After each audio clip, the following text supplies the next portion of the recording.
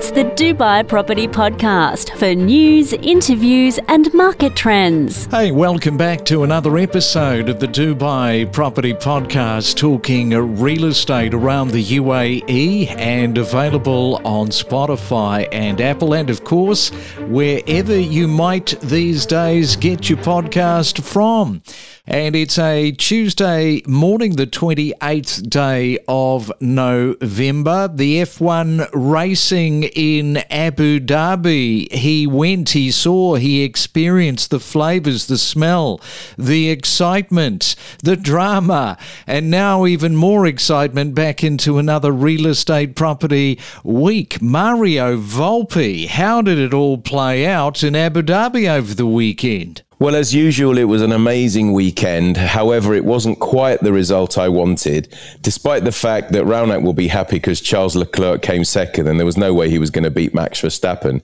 But the disappointment was that, unfortunately, George Russell and indeed Lewis Hamilton gained enough points. So they took the second place in the constructors for Mercedes, only by 3 points. So it was very, very close in the end. Gee, that George Russell, he's quite interesting to watch in terms of his pathway, because I think it was a couple of series ago he was sort of well out of contention in terms of where he's wound up now. Well, all these young drivers, they just come from nowhere.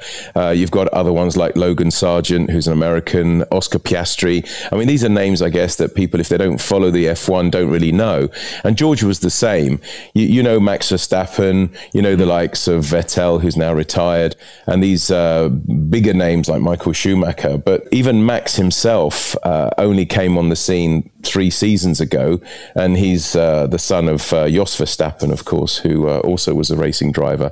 So a very proud daddy there, I can assure you. Yeah, and I think it was a series ago, there was an interesting thread. I think he was a Russian owner with one of the teams, and his son was one of the drivers, and one of those team principals, I forget his name, he's the character, he's the real character, I forget what nationality he is. He was like, get me out of here. Yeah, there's a few of those. Lance Stroll is one of them. He actually drives for Aston Martin team, the one that Fernando Alonso drives for as well. So his father, I think, is the team principal. So there's a bit of nepotism going on there, I'm sure. Yeah, plenty of nepotism, exactly.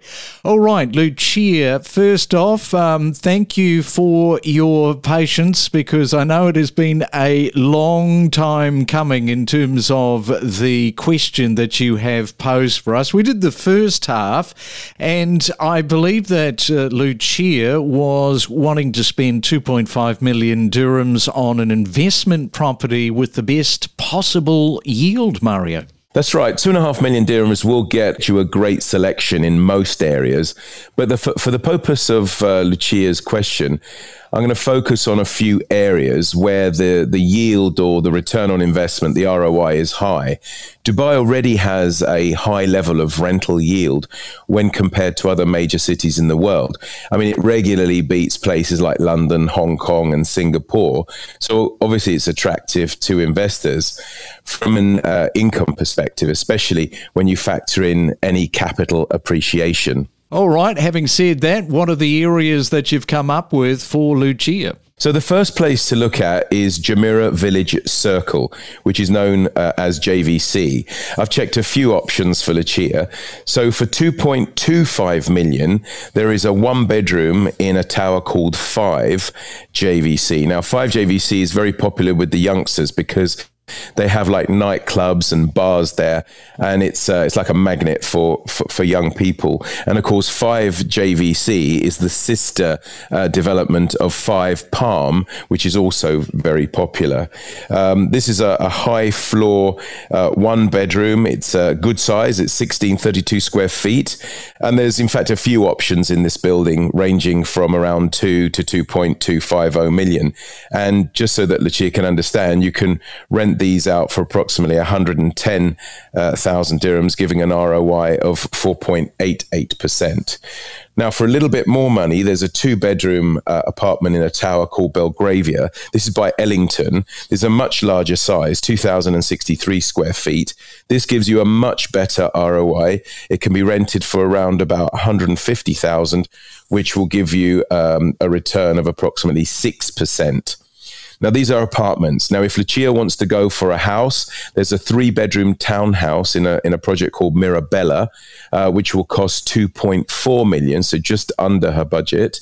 This is 3,305 square feet and could be also rented for around 150, which will bring an ROI of 6.45. Lastly, a 4-bedroom townhouse. This is how good this area is. You see, you could even get a 4-bedroom unit. This can be bought in Mulberry Park for 2.5 million again. Great size, 3,931 square feet. And this is the best one because it can be rented for 180,000 dirhams, bringing an ROI of approximately 7.2%. Okay, so there you go, Lucia. Just coming back to that first one, you know, it does amaze me just how large these one-bedders are. I mean, did you quote 1,600 square feet? Yeah, 1,632 square feet. I mean, I have to say that developers in the last 2, 3, 4, perhaps even 5 years have started to build much, much smaller units. When I first came to Dubai 15 years ago, I mean, they were huge. Properties were really, really big compared to what I was used to, say, in the UK. As the years have gone on, to try and keep the sort of ticket price down, they've actually built smaller and smaller units. But this particular one is a really good size. 1632 for a 1-bedroom is very, very spacious. Oh, exactly. And particularly the empty nesters. I mean, this is a market, in fact, that they should probably pay a little bit more attention to. If you're saying that they're getting smaller, a lot of people like those 1-bedders for that reason, because they only need the single bedroom. Correct. But when you actually look at what some of the developers are building, I mean, a 1-bedroom now is around sort of 600-700 square feet. I mean, this is nearly 3 times that size. So you can see you get a lot more bang for your buck with JVC. But there were other areas I looked at too. All right, so that is JVC, but don't worry, Lucia. I think that Mario has got another area, another location to give you some even more choices on. Yeah, I've also looked at JLT. Now, this is Jumeirah Lakes Towers as an alternative area. This is very close to Dubai Marina, so very, very popular. Now, here, for just over 2 million, you will get a 1-bedroom in the Banyan Tree residence. This isn't as big as the other one in JVC. This is 929 square feet, but this can be rented for 150,000, which brings a return of investment of 7.31. A 2-bedroom in MBL residence for approximately 1,336 square feet is available at 2.5.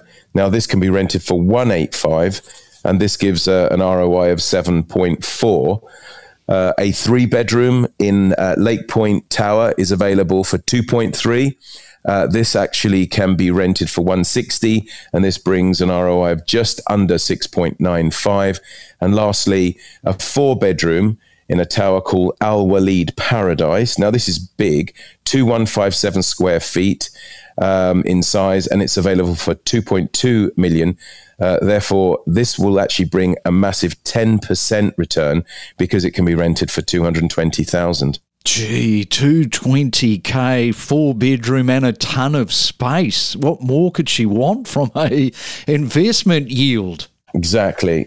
So you can see if you do a bit of shopping around, you can get some very good return on investments. And don't forget that these properties are ready, and if the market continues to go up, they'll also get capital appreciation. Well, it's all about the girls this morning. So that is Lucia in Denmark. Now we flick over to Ireland and to Sandra in Galway, who says that she often hears the term being used that Dubai's secondary market is a maturing market, and she wanted to know what that means, Mario, and she's also heard the same term for off-plan as well.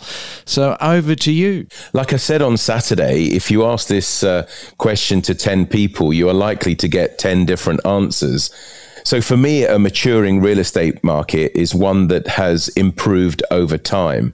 I mean, don't forget that Dubai's real estate market only started approximately 20 odd years ago, which is extremely young when you compare it to markets from other global cities. During this time, many changes have taken place. More laws and regulations have been put into practice, both for the secondary market as well as for the primary or off-plan. Okay, so can you give us some changes in the sector, for the sector of what you're talking about? Sure. Let's look at the secondary market first. The sales process has become more streamlined. In fact, unified contracts are now used, whereas in the past, there were many different types of contracts used, and this led to confusion and potential delays. Now we have standardized contracts approved by the Land Department, which can only be accessed by RERA qualified real estate brokers. In fact, another change is that sales can only be transacted with a RERA qualified broker. Freelancers are no longer allowed to assist buyers or sellers. There have been many more improvements to the secondary market, but these were just a few that I found. All right, so that is the secondary market. So let's have a look at the prime market and off-plan. How does that shake out in terms of what Sandra's wanting to know? Well, in the past, a developer could start sales from a project, even if he didn't actually own the land, believe it or not. I know that sounds crazy, but things have improved a great deal. So, for example, today, a developer either has to construct at least 20% of the project or have 20% of the value in escrow before selling any units in the project. I mean, this alone has given security to any investor that the project is likely to be completed.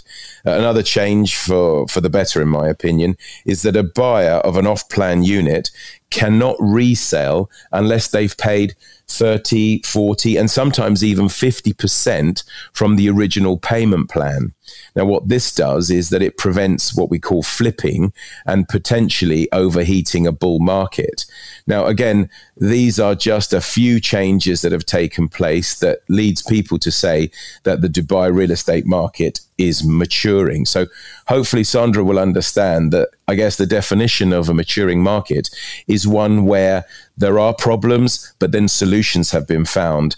Changes come into play. Legislations and laws are put in place to actually protect all parties, not just investors, but sellers as well as buyers, developers, etc. So this would be my take on a maturing market. Okay, well, that's great. So thank you, Mario, for that. Thank you for the emails. And just a reminder, if you've got an email and you're not quite sure about something when it comes to the Dubai property market or in the UAE, you can drop us an email to the Dubai Property Podcast at gmail.com, because Mario is a reservoir of information. It's all about just tapping in to that mind of nearly 40 years of real estate. And talking of tapping into minds, you were tapping away to Shania Twain. She was in Abu Dhabi for the F1. How was that concert? Well, sorry to disappoint you, but I didn't actually go to the Shania Twain concert. She was on, but I decided not to bother.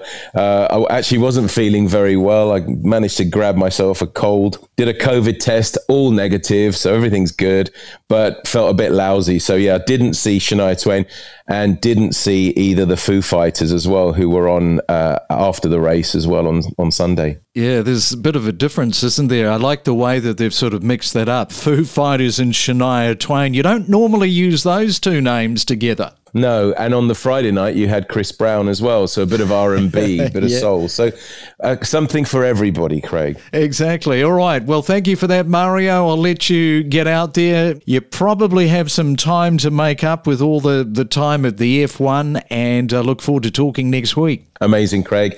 Thank you, and speak to you next week. We dive deep into topics like buying, selling, investing, and maximising your property's value. From mortgage advice to the latest property data and trending numbers, your real estate journey starts here. Which shows that we are pretty much level with the previous peak, which was September 2014. So that's an all-time high of an average cost per square foot of 1,234 dirhams. So the difference, obviously, last time round, the government stepped in. They wanted to kind of slow it down a little bit, so they brought in new regulations. Forecast experts were saying that there's going to be another 5 to 10% increase on the rental market. January, February, people are moving from their home countries here to Dubai. So I just think it's definitely going to increase the rental market 100%. With the lack of supply that's now out in commercial real estate driving the price increases that we're seeing, you've got the likes of TCOM, which is a big commercial real estate operator here in Dubai, seeing themselves being almost at 100% capacity. I mean, it's just crazy, some of the numbers at the moment.